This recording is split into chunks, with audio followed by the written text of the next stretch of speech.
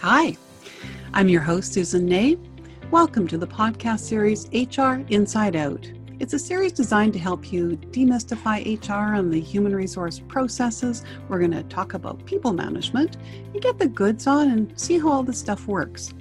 You're going to hear from everyday heroes and get their perspectives as we touch on a wide variety of topics that impact us in our work and in our work environments. You'll find nuggets for your treasure chest of learning. Hopefully you'll discover insights for your personal and your professional growth. I'm glad you're here. I suspect it's because you want to be the very best version of yourself, your personal best, and that you get understanding these systems and processes will help you on your journey, on your path. You ready to dare to soar? Want to join me at flight school? Let's do this. Thanks for joining me today. Hi, welcome to the podcast series HR Inside Out, Demystifying HR and People Management. I'm your host, Susan Ney. And a very warm welcome to Mark S. Miller, coming to us from White Plains, New York. Welcome, Mark.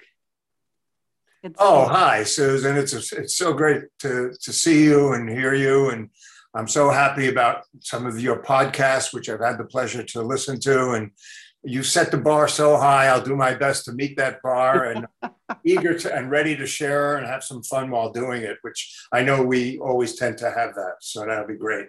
I absolutely agree. So thank you. I'm going to just give a little bit of information about your background, and then we're going to get into some questions. Mark's a nationally known independent consultant on all aspects of technology solutions for human resources. His consulting firm is a sole proprietorship, now in its 35th year, and his industry visibility and New Yorker attitude has made him one of HR technology industry's most recognized, very definitely invigorating, and creative voices. Now, besides consulting with his clients on HR technology strategies and software evaluations, Mark is also an adjunct professor teaching HR management and HR systems at NYU Tandon, Manhattan College, and Long Island University's lucky students. He is also often a frequent keynote speaker at numerous both HR and HCM technology meetings, both industry focused, and at many HRMS software producers' user conferences. I know his blogs and his webinars are always well viewed and well attended. And on top of all of this, Mark is also the author of 2 books, and we're going to dive into both during our podcast. The first being Heroic HR, and the second, The Death of HR, Who Killed H. Harriet R. Rose Job, both a cautionary tale and a detective story. So foreshadowing. So Mark and I met many years ago now when I was sent to Toronto to take an Introduction to HR Technology course.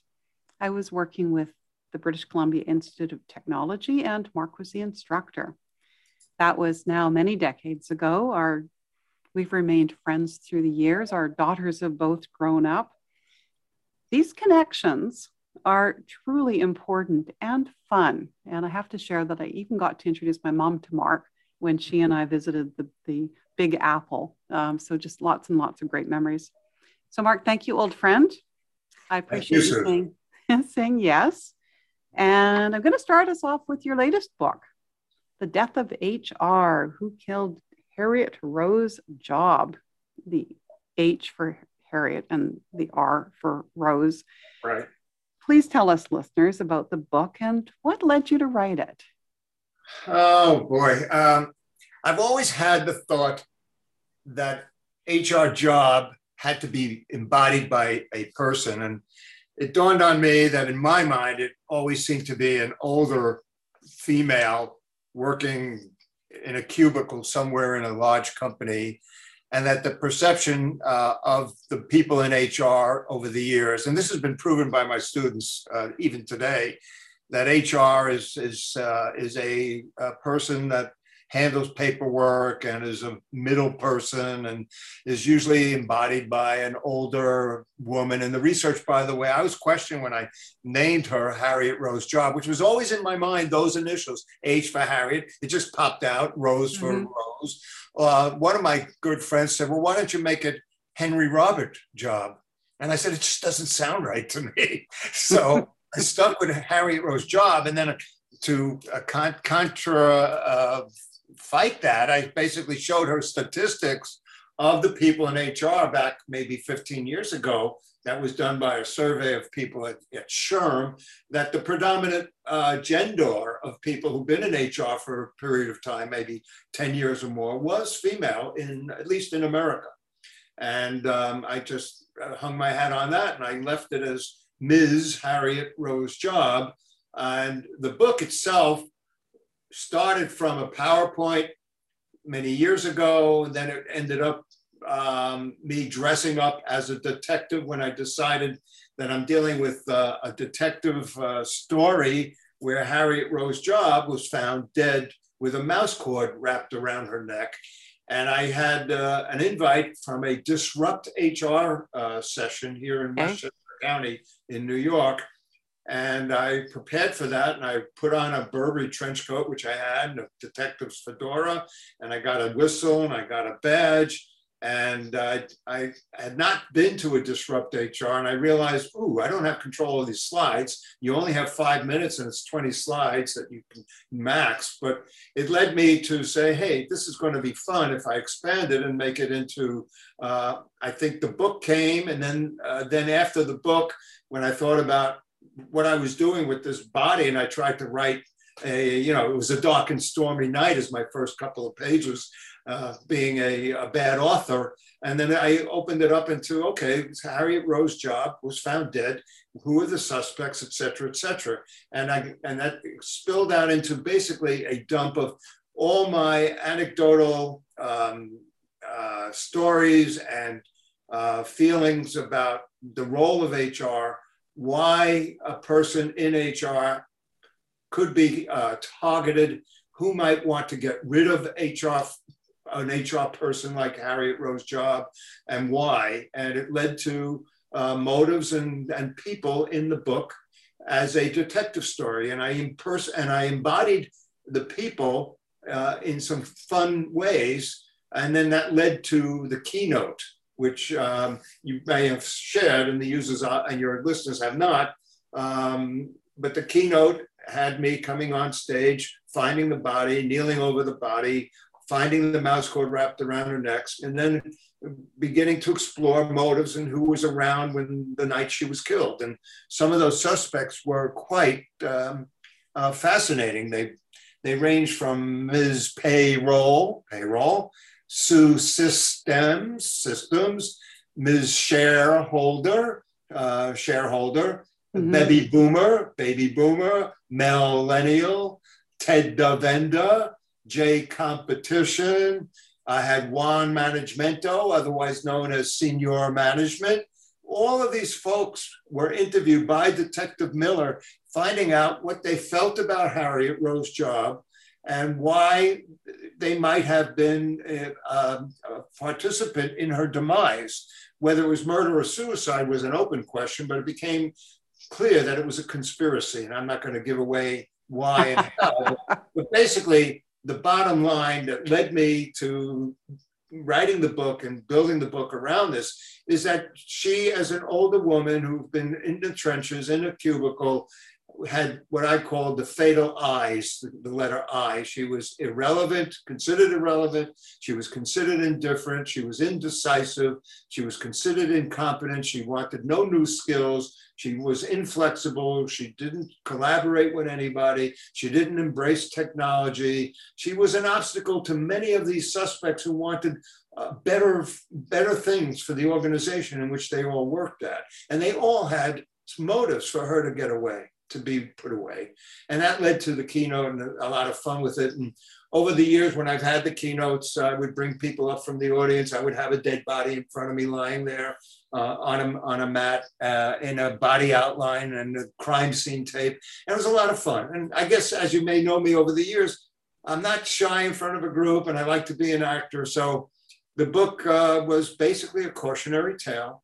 And why, and in the book, I gave all kinds of other content as to how to avoid being considered those five eyes, and what to have in terms of your knowledge, and the concept of clout, C-L-O-U-T, how to get it and how to use technology in all of this to improve your strategic role in an organization. And that's been my life, dealing with HR technology to support the function of HR. So that's why that book was started. The first book that led into that was Heroic HR, which also tied into the use of technology. So our listeners can understand this crazy guy and why we've remained friends. And I thought it was so important for us to talk because Mark sent me a copy of the book and my heart hurt. But when I reflected, before I got into HR, I probably felt the same, if I was being truly honest with myself, because of course I was observing and really unaware of what HR did other than knowing that I was involved in the recruitment. So now that I am in HR though, I know that it is often not HR, but how HR is positioned, that I often see HR being blamed for having to follow collective agreement provisions or corporate policies. I've seen managers not want to manage, and so HR makes them do things, like calling employees on behaviors. And in your book, you also talk about HR not exerting that sufficient clout, Correct. exerting that influence. I also know that I've been in those budget meetings. I've agitated for what I understood was much needed HR technology, but watched while money was allocated to what was perceived by the rest of the management team as more important. Yeah. And of course, there was never enough money for all of us to get what we felt the organization needed. It wasn't for lack of trying,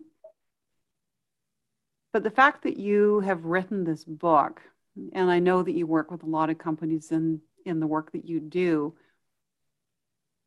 it doesn't sound like from your perspective and from what your clients are telling you that people's perception of HR has changed much over the years. There's a yes and a no to that question, Susan. A lot of it depends on the company, the type of company, the industry they're in, their history in people management, now called workforce management, and workforce analytics as well. And I think a lot of it has changed over the last 10 to 15 years, and COVID certainly has had another strong impact on the need for and role of HR management and its own use of technology, and we'll get into that. But there's so much new and exciting technology that is available at a price point that even the smaller companies, the small businesses can entertain and select a vendor. But let me back up and say what I mean by an HR technology system. The abbreviation that most people are familiar with is HRIS, Human Resource Information Systems. I use that to mean an integrated HR, payroll, benefits, time and attendance, onboarding, and talent management and performance management and succession planning, and even a few more other pieces of functionality, all in one comprehensive master file that is now delivered over the web, in the cloud. Just 15 years ago, it was not. It was on premises, it was mainframe or a PC server or a mini computer, and the price point was way higher. Today, a small company, and I'm saying as small as 50 to 100 people, can purchase a license agreement with some very top tier vendors, some of which people would know, like ADP and Ceridian and the old PeopleSoft and now Workday, even them. They offer functionality of an integrated system, one system of truth that has very exciting features and functions built in so that out of the box delivery, plain vanilla, a company can, what I call, tweak the system, configure the system, no coding necessary, have support from a top tier good vendor, and generate strong, attractive functionality to the workforce. And I emphasize the word attractive because it is those new generations, the generation Y and Zs that are in the workforce now, that expect this of a company that they want to work for.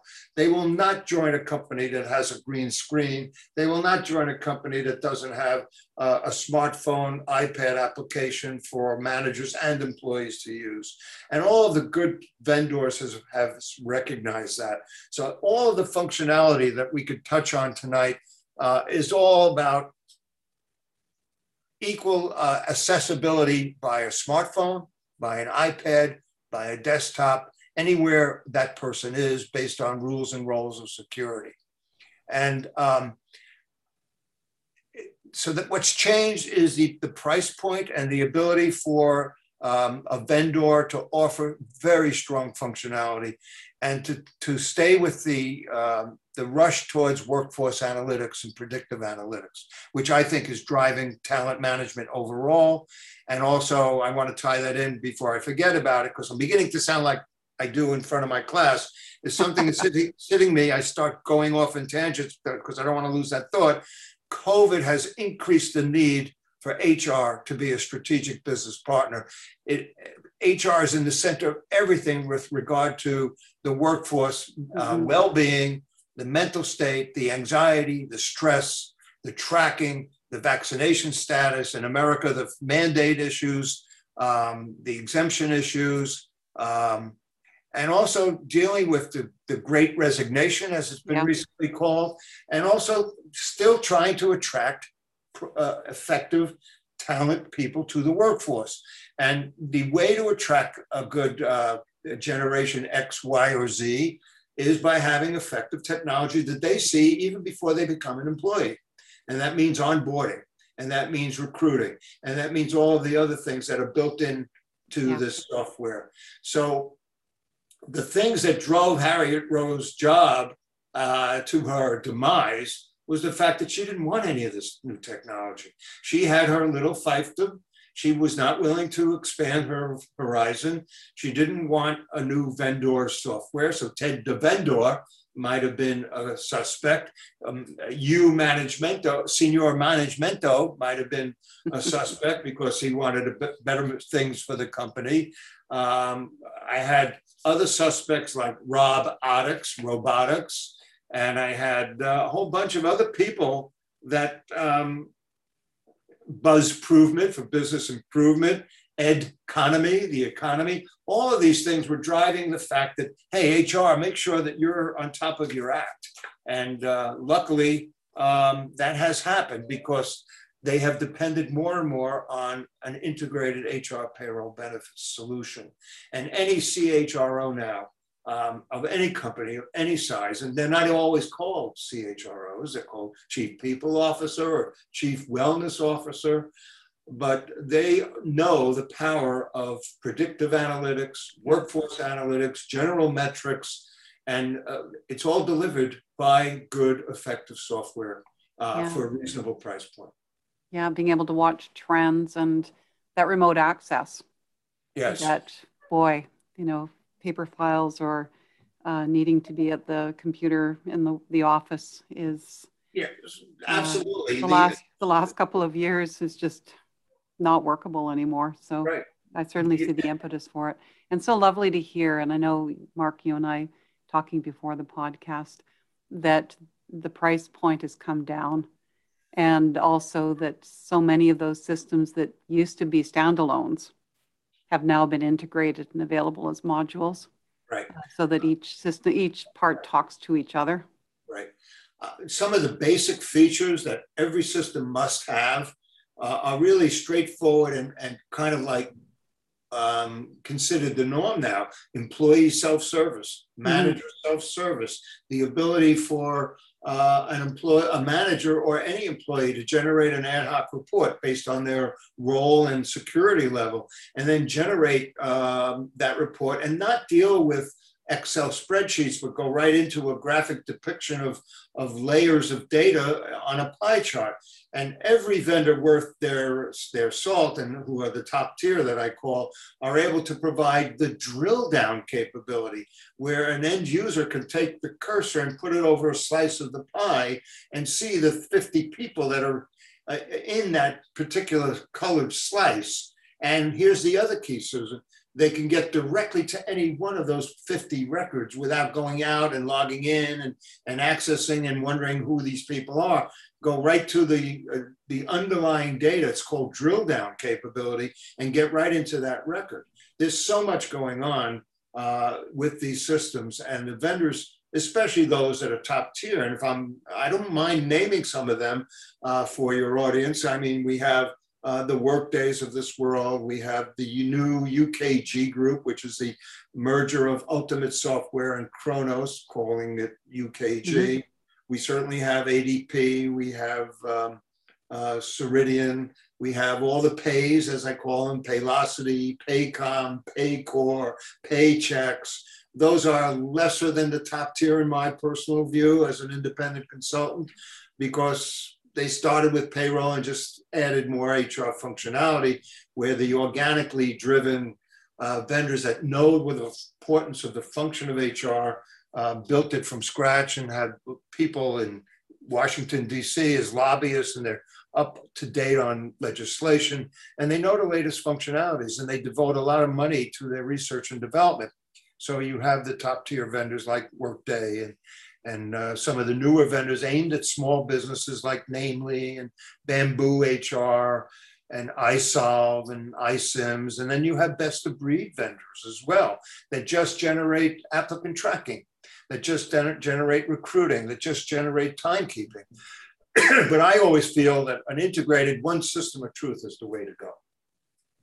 And we're going to get into some of those interesting new opportunities and technology a little bit further in the podcast. So you wrote your first book almost a decade ago. Yeah. And it sounds as though your second book was just digging deep and having some fun with it. And I think I'm jumping around a little bit from how we said the podcast was going to go. But I know you have a third book that you are starting to plant seeds in your head for. Did you want to talk a little bit about where you're going with your third book? Yeah, I'm just jotting some ideas. I try to one of the highlights of the keynote, should anybody ever check it out, is the resurrection of Harriet Rose Job, where I have the audience repeat after me something that raises her up from the lying in front of me in the body and at the crime scene. And then I said, well, you know what? I wrote this book, I called it The Death of HR, but clearly in my own thinking and everybody else's thinking and the excitement of about HR on LinkedIn and in all these other sources of education and certifications, HR clearly is more so than ever a strategic partner. So I said, okay, I need to resurrect Harriet Rose Job. And I'm working on that as saying, well, how do I resurrect the person who I'm saying is dead? And I basically said, well, maybe I'll change my trench coat to a lab coat and be the mad doctor and infuse Harriet Rose Job with new blood and a new vision, along with people that are around the operating table, like Diane Versity, and especially Connie Vid, COVID, who really drove her to rise from the ashes and say, hey, I'm going to help stamp this out. And so I'm working on those types of characters that strengthen the role of the one system that's dealing with the workforce's well-being and mental health, physical health, vaccine status, and of course, dealing with the Great Resignation and the fact that employees now have a good opportunity to seek other positions if they're unhappy. And retention and talent management is a key word. And some of my new courses coming up next semester at NYU are going to be focused on talent management. And retention is a key thing. And these new students, or the new generations, X's and not X, Y, and Z, if they're not happy and they don't see a career path and they don't like the culture fit and they're not seeing diversity and they're not seeing inclusion and they're not seeing Black Lives Matter issues and they're not seeing community outreach, they're not going to stay. And companies know that, and they just say, okay, we've got to track them. We've got to figure out who is a flight risk. And that leads to another aspect that I know you were going to ask me about. I'm going to dive right in there. And yeah. I think you were a guest on the podcast, Talking Talent with People Scout, about HR technology can combat staffing shortages in the health industry. And you talked about software that can assist with this. Yep. Take it from there, Mark. Well, one of the best things I've seen from software vendors, and more so now than even a year ago, is the concept of talent management and identifying flight risk. And they tie that in with a very old mechanism called the 9-box model. And it's an easy thing to picture. It's a rectangle. It's got 9 boxes, 3 up and 3 up, 3 across. And it's low, medium, high. The x-axis is potential. The y-axis is performance. So if you want to be a key employee, you've got high performance and high potential. You're in the upper right of the 9 boxes. So it's 3 upon 3 upon 3. Low, medium, high, low, medium, high. If you're down at the lower left corner, for example, you're low performance, low potential. In effect, the language some people put to that model is dead wood. If an employee falls into that category through many measurements, all of which, by the way, are maintained by an integrated system, all the performance management, all the succession planning, all of that, companies are able to identify their key employees. Okay, and so you talked to me about I'm coming. So you're in the top corner. You're going there. Yeah. So if you're in the top corner, I've seen some vendors then take this concept and generate a simple report saying, okay, here are all the employees that have high potential and high performance, and they're listed in the top right corner, either graphically or on some sort of report. But more so now, companies are saying, well, Susan Ney, she's a top employee, she's in the upper right-hand corner, but they've generated a new metric called a predictive analytic called flight risk that takes that 9-box model, and alongside the name of an employee, say Ms. Ney, there might be a small bubble or a large bubble. And that bubble is an algorithm using artificial intelligence and built-in algorithms into delivered software that says Ms. Ney is a key employee, but she has a large bubble next to her name because we believe that she is, without even Ms. Ney knowing, she is a flight risk. Why? Because looking at her salary compared to other points of data that we have access to, Ms. Ney is underpaid. She hasn't been recognized. She hasn't been rewarded. There's been no external outreach. There's been no outreach to Ms. Ney for additional training. There's no succession plan. She might decide that her salary, or find out her salary is under her peers in her same title, because we have that data. And vendors like ADP have access to Bureau of Labor Statistics and all that. And they have other aspects of understanding when a person is happy in a company or not. And that's called sentiment analysis, Susan.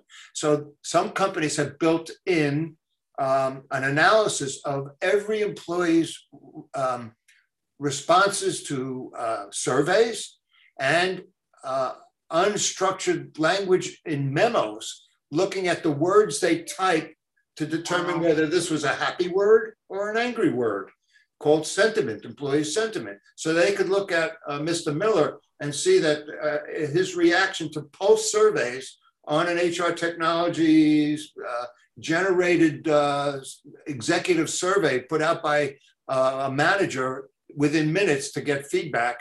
And he'll see happy words or unhappy words from various employees.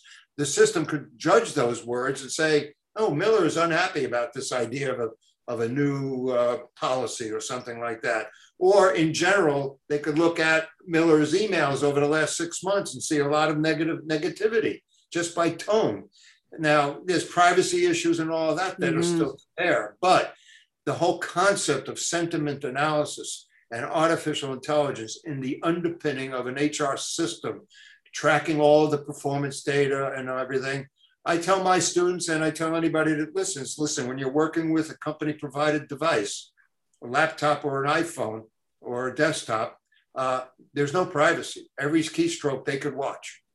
And you have to be careful what you write and be careful what you say. And I also tell my students, don't go on Facebook with any drinks in your hand, and don't do anything you don't want your parents to see and have pictures of it on Facebook, because the recruiters will be looking at that as well. All of this is tied into the overall picture of an employee, and that picture comes directly from the data that's within an HR system itself, along with these other pieces of it, like artificial intelligence and sentiment analysis and flight risk. One of the key concepts that I like to talk about is that the HR function has to move from data management to information craftsmanship. So it's not just raw data, it's taking that data and converting it into actionable insights, which is in effect, letting HR be a strategic business partner and doing predictive analytics, looking at 10 years worth of turnover previously, projecting it forward, and then saying to senior management, guess what? We don't have enough salespeople to sell the next model of car that comes down off the assembly line, and that's due to hit the showrooms in 2 years. Where we don't have any salesmen, because we may not have enough salesmen, rather, because the turnover of salespeople in this Northeast region is X percent, and our 200 salesmen will be down to 121, and we need 200 because we got 2 models coming down, and we know this strategically. So HR says, yeah, we're pointing this out to you. We better start recruiting now in advance and to be ready. And that's just actionable insight. Very, very powerful. And yeah, definitely. I don't think there's a lot of that happening, certainly in smaller organizations, but incredible to learn of the potential. I'm going to take you to another of your keynote speech, or a keynote speech, actually. And again, this gives our listeners a taste of who you are. HR and benefits folks are from Mars. Systems people are from Venus. How 2 alien species should communicate, based on the popular bestseller, of course, Men Are From Mars and Women Are From Venus by John Gray. Now, this session explores the use of communications and how the lack of or presence of effective communication plays a significant role in the success or the potential failure of an HR system design and the development and the related business process improvements. Can you share a little bit more about this? Because communication is so critical. It's absolutely critical, and it's the underpinning of effective system implementation. It's one thing to know that there are software vendors out there and that there are many options and many choices. It's the next thing on the plate, though, is to say, well, which one is the best fit for our company? And that goes into an entire series of steps and workflows that I've really focused on in my consultancy for the last 30 years, doing the needs analysis and generating requirements into an RFP, request for proposal, and then getting that to a small pool of vendors and forcing them into a formatted, detailed proposal of what their system could do, and then having a core project team go through the steps of evaluating written proposals, then on-site product demonstrations, and doing due diligence, and finally picking a vendor. And that's just the first step. And then there's the implementation, and then eventually the go live. For companies of some size, this could be a years-long process. From doing the needs analysis and the requirements definition. And the key to that is executive sponsorship, a budget set aside that's a knowledgeable budget, that they know what is the bread box and how much could this cost. And people like me are out there giving them guidance and saying, okay, it's going to be maybe $20 per employee per month to run this system for you at a certain company once you go live. And there's also an implementation fee. But you still have to pick the right vendor. And the only way to do that is getting your requirements documented and having an executive sponsor showing everybody in the organization why a new system, a new integrated HR, payroll, benefits, talent management, learning management, also timekeeping, succession planning, all of these things can be integrated into one system or just a few. It depends on the environment of the company. Mm-hmm. One of the things I do with my NYU class and my other universities when I do start the semester, and they all have no clue as to the power of HR, is we end up listing over 20 to 30 disparate functions within the world of HR management that report possibly up to a CHRO or a CEO. Mm-hmm.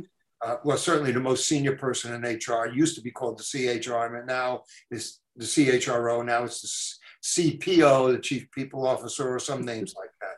Yeah, but they are astounded that there are 30 or so, 20 to 30 at least, functions that have managers and departments that all could roll up into the top level, most senior person in the company. Like somebody in charge of EEO, affirmative action, somebody in charge of diversity, somebody in charge of HR technology, performance management, compensation, benefits, mm-hmm. payroll. Huge. It goes on and on. Mm-hmm. And I believe there's no other function in any company anywhere in the world that has this breadth of knowledge and breadth of function that rolls up into the function called human resources management. It's eye-opening to somebody that thought HR was just the people that help you find a job and terminate you if necessary. And it's strange, Susan, I have to share this. In some cultures, they think that HR has to approve a person's resignation. I say, no. Oh, you told me that, yeah. This is mostly my students that are taking engineering classes at Tandon, NYU Tandon, and many of them are from Southeast Asia. And if you think about it, in their culture in China, they don't have that kind of democracy that we do, where if somebody gets up and quits, that's the story, and the company will accept it and maybe make a counteroffer. Where over there, they think that when somebody resigns, it has to be approved before it could go through. Interesting. I said, no, it doesn't happen that way. Yeah. But anyway, the whole concept of needs analysis hinges on a company understanding what's wrong today and where they want to be tomorrow. So the as-is environment, their points of pain, the things that are causing problem, whether it's every time they run a payroll, there's no effective gross to net, or there's problems with the calculation, or they can't, or the system that they have currently can't handle a mid-pay period termination, or they don't have employee self-service, they don't have manager self-service, they can't do an ad hoc report, they're depending on a lot of Excel manipulation, and the HR function is totally ineffective and inefficient. So they need an executive sponsor to say, we're going to make this change, and it's going to cost this amount of money. We have a sense as to what it will be, but let's document it. Let's make sure we know what we want in the future, document our points of pain, and then show the vendors what our points of pain are, and have them tell us and then show us how their solution, their software over the cloud will make that pain go away, at least, if not all, most of it. And the vendor that does the best job mitigating the points of pain should be the vendor that the evaluation team goes through and scores highly and picks as their leading contender. And then they get into contract negotiations. It's a lengthy process, both the determining all of the factors that you've just spoken of. And that's why the role that you play in being hired to lead that is so critical. I know I've been frustrated because the vendor would send marketing people, and the marketing people had no clue. I mean, they were just interested in selling to us. Right, right.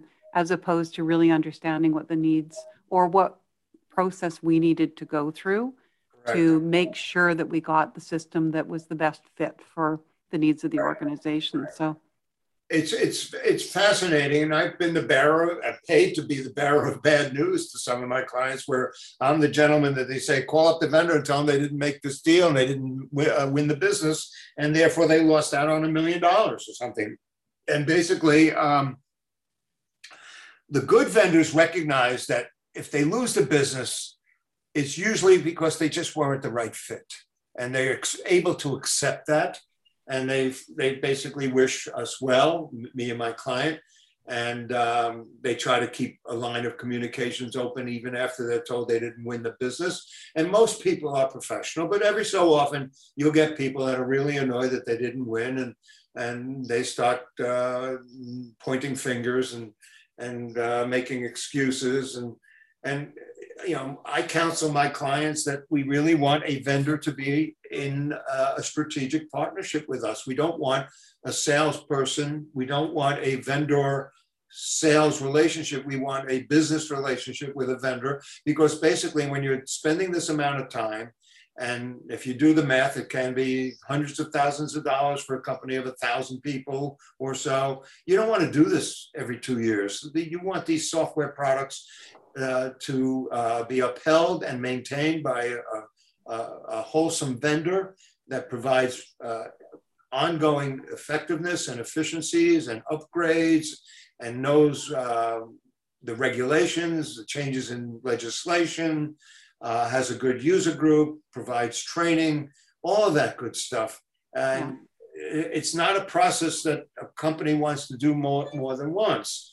And yeah, there's complexities in any company. They've got interfaces that have to be built, and data movements from old systems to new, questions about what to do with old history from an old system that you're replacing. Yeah. And you need a vendor to guide you, and one who's seen it all, and a consultant to guide that vendor as well. And that's the role that I sometimes take. And negotiations, I'm not a lawyer, but I'm almost close to a lawyer, because I'm there defending my clients in terms of making sure that they're getting an effective support mechanism for years to come, and keep the pricing under control. And, and I'm very positive about the vendor community. I see it in the last 5-10 years, and I see it more importantly even now with how they've responded to COVID. If you go on ADP's website, there's hundreds of pages of data about dealing with COVID and how to educate your employees. Even non-ADP clients have access to it. Legislation, how to deal with the various American protection programs for money to small businesses. ADP gave all of their clients that kind of guidance as to where to go to apply for business loans and all of that. And some of the other vendors did as well. So I have full confidence that the better vendors who have been around, who have good clients, and by the way, you still want to do reference checking, you want to do the due diligence, you want to do, and that goes into the final factors that you end up scoring for each of your final vendors and picking the one that wins. And it could be a numbers game. And it's fascinating and fun. And you build these relationships with the vendors, as I do, and with my clients. And yeah, somebody has to get the business, but at least there's a process. Yeah. I mean, I've been told by people that, oh, we don't need a consultant. We go to Wikipedia, we go to Google, we could Google who are the top 10 vendors in HR technology, and then we could send out an email to these top 10 vendors. They'll certainly call us back with a sales guy. And I say, yeah, you can go ahead and do that, but are you really getting the best fit for what you need? It's up to them to decide. It's a huge expenditure. And even the smaller ones that you were talking about, for those small companies, it's a large expenditure for them, even though it might not seem like much for larger places. Yes, I'm skipping all over our questions because you are too. I know. But Well, that's fun. It's always that way with us. We're just talking. That's true. That's true. Off the top of their head. I hope your audience will follow what we're talking about. Oh, yeah. It's easy to encapsulate that near the end to talk about, but I don't know if we're there yet. We will be, but it's just. I hope listeners, I do hope you're thinking, oh goodness, I hope they are close to the end. Hey, I'm going to take you to, before you get a chance to respond to that. Another keynote was on the needed role of HR in instilling workplace cyber awareness. And I think that's really important, yes. Particularly with everybody working, or many people working online. Tell us more. Just a couple of points on that.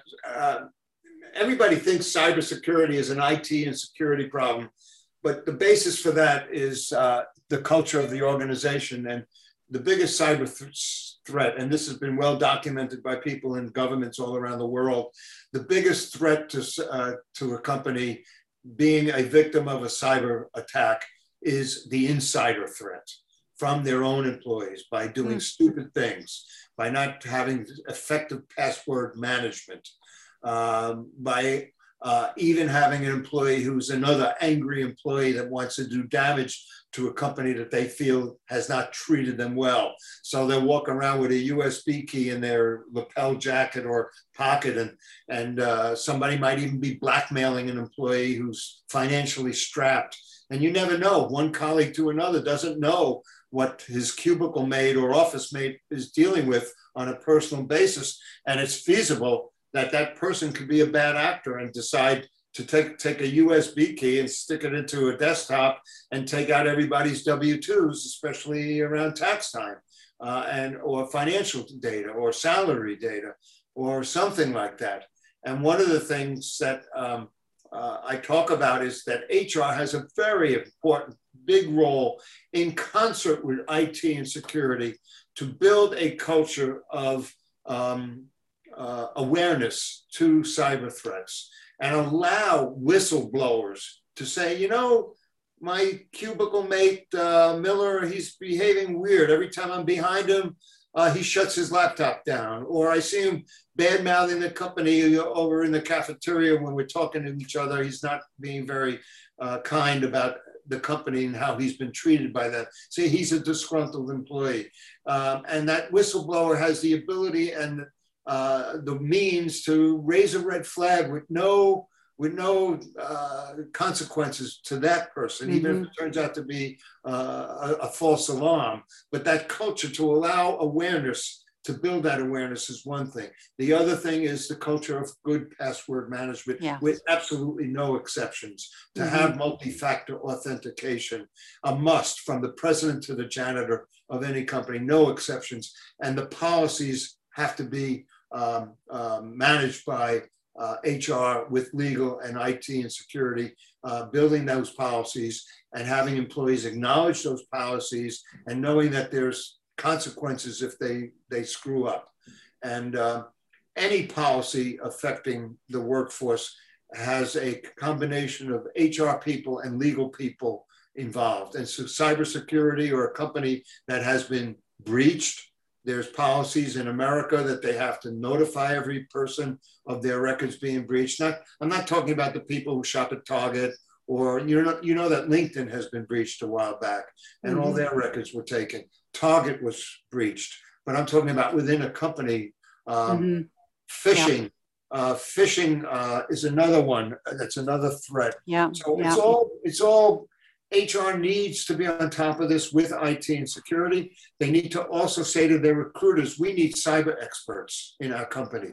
And therefore, let's speed up our time to fill metric.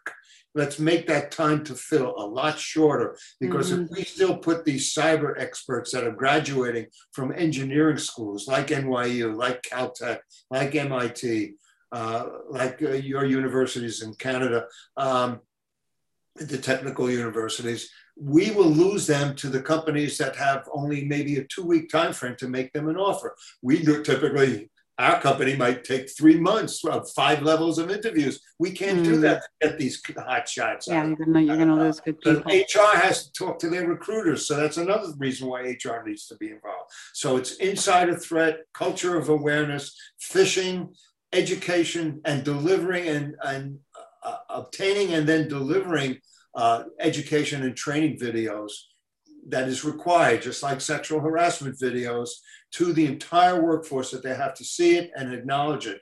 And that could be part of the onboarding process that I haven't touched much on, but that's another feature function of a major good system, is the ability to do this onboarding prior to the first day of showing up.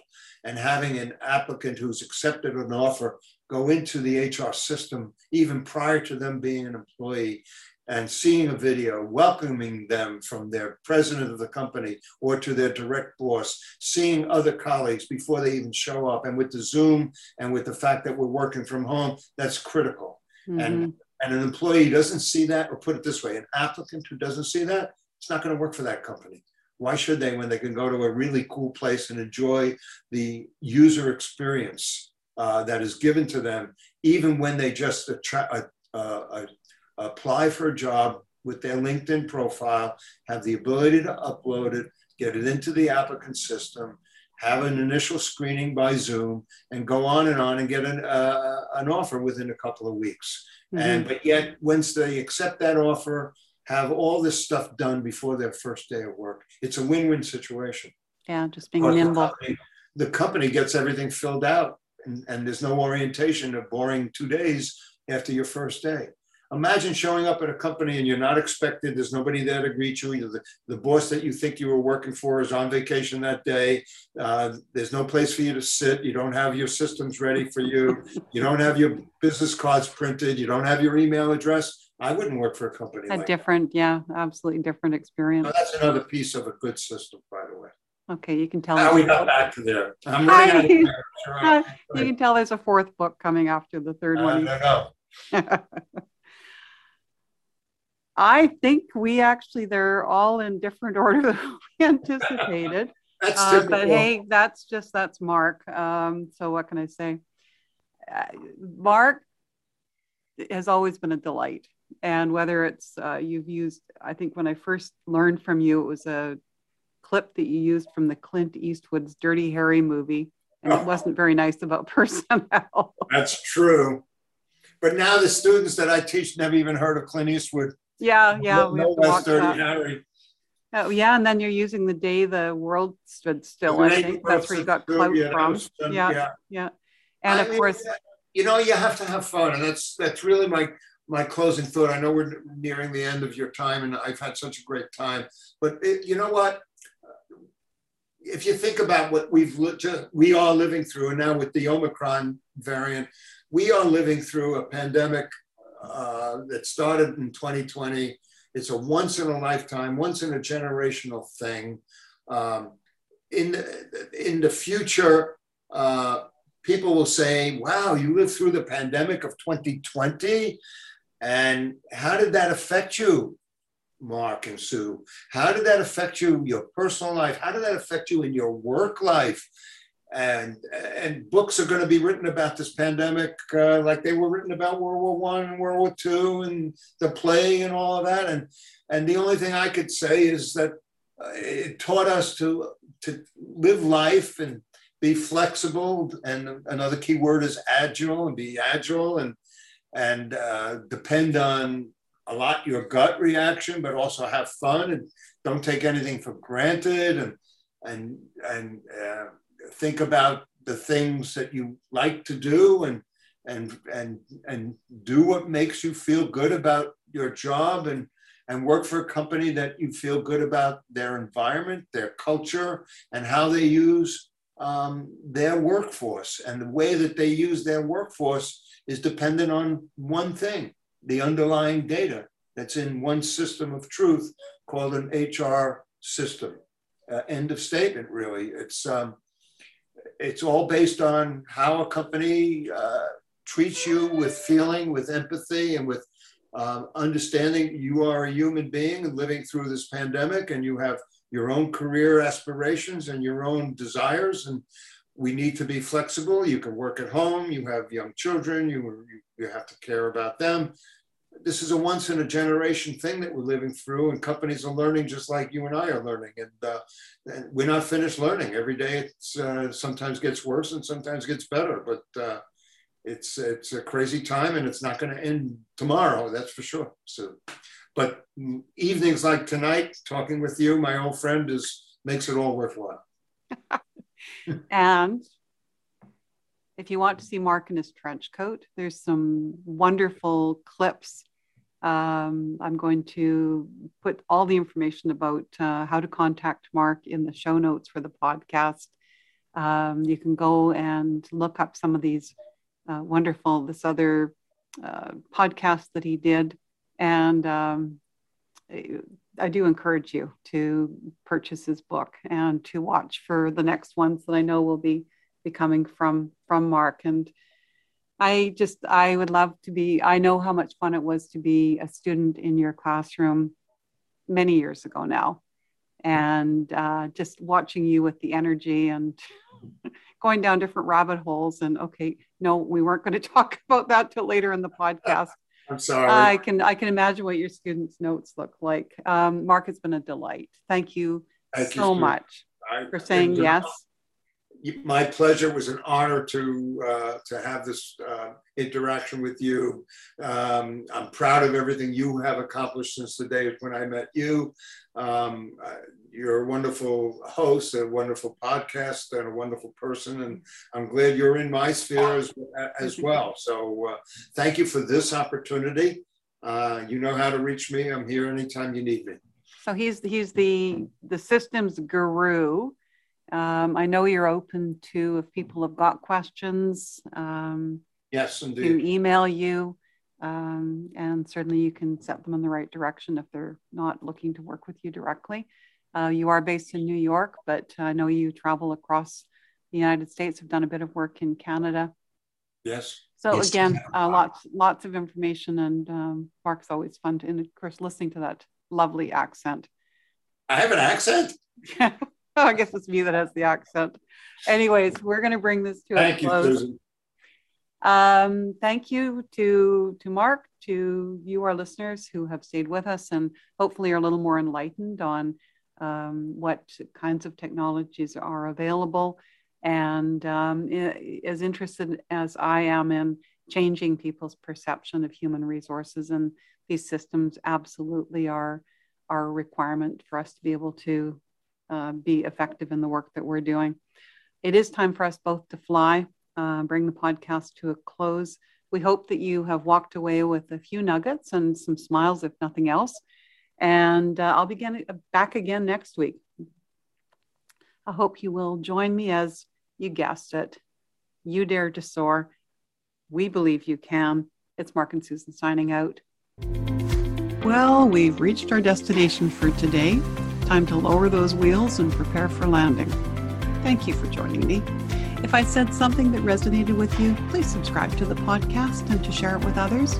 It would be awesome if you also took the time to provide a review, whatever your favorite social media sites are. If you have a question or an area that you hope I'll cover in a future session, please send me a note, either to my website, www.effectingchangefromwithin.com, or to my email, susangna@gmail.com. I look forward to our next time together. In the meantime, soar high. I believe you can. Susan signing off. Thanks again for joining me.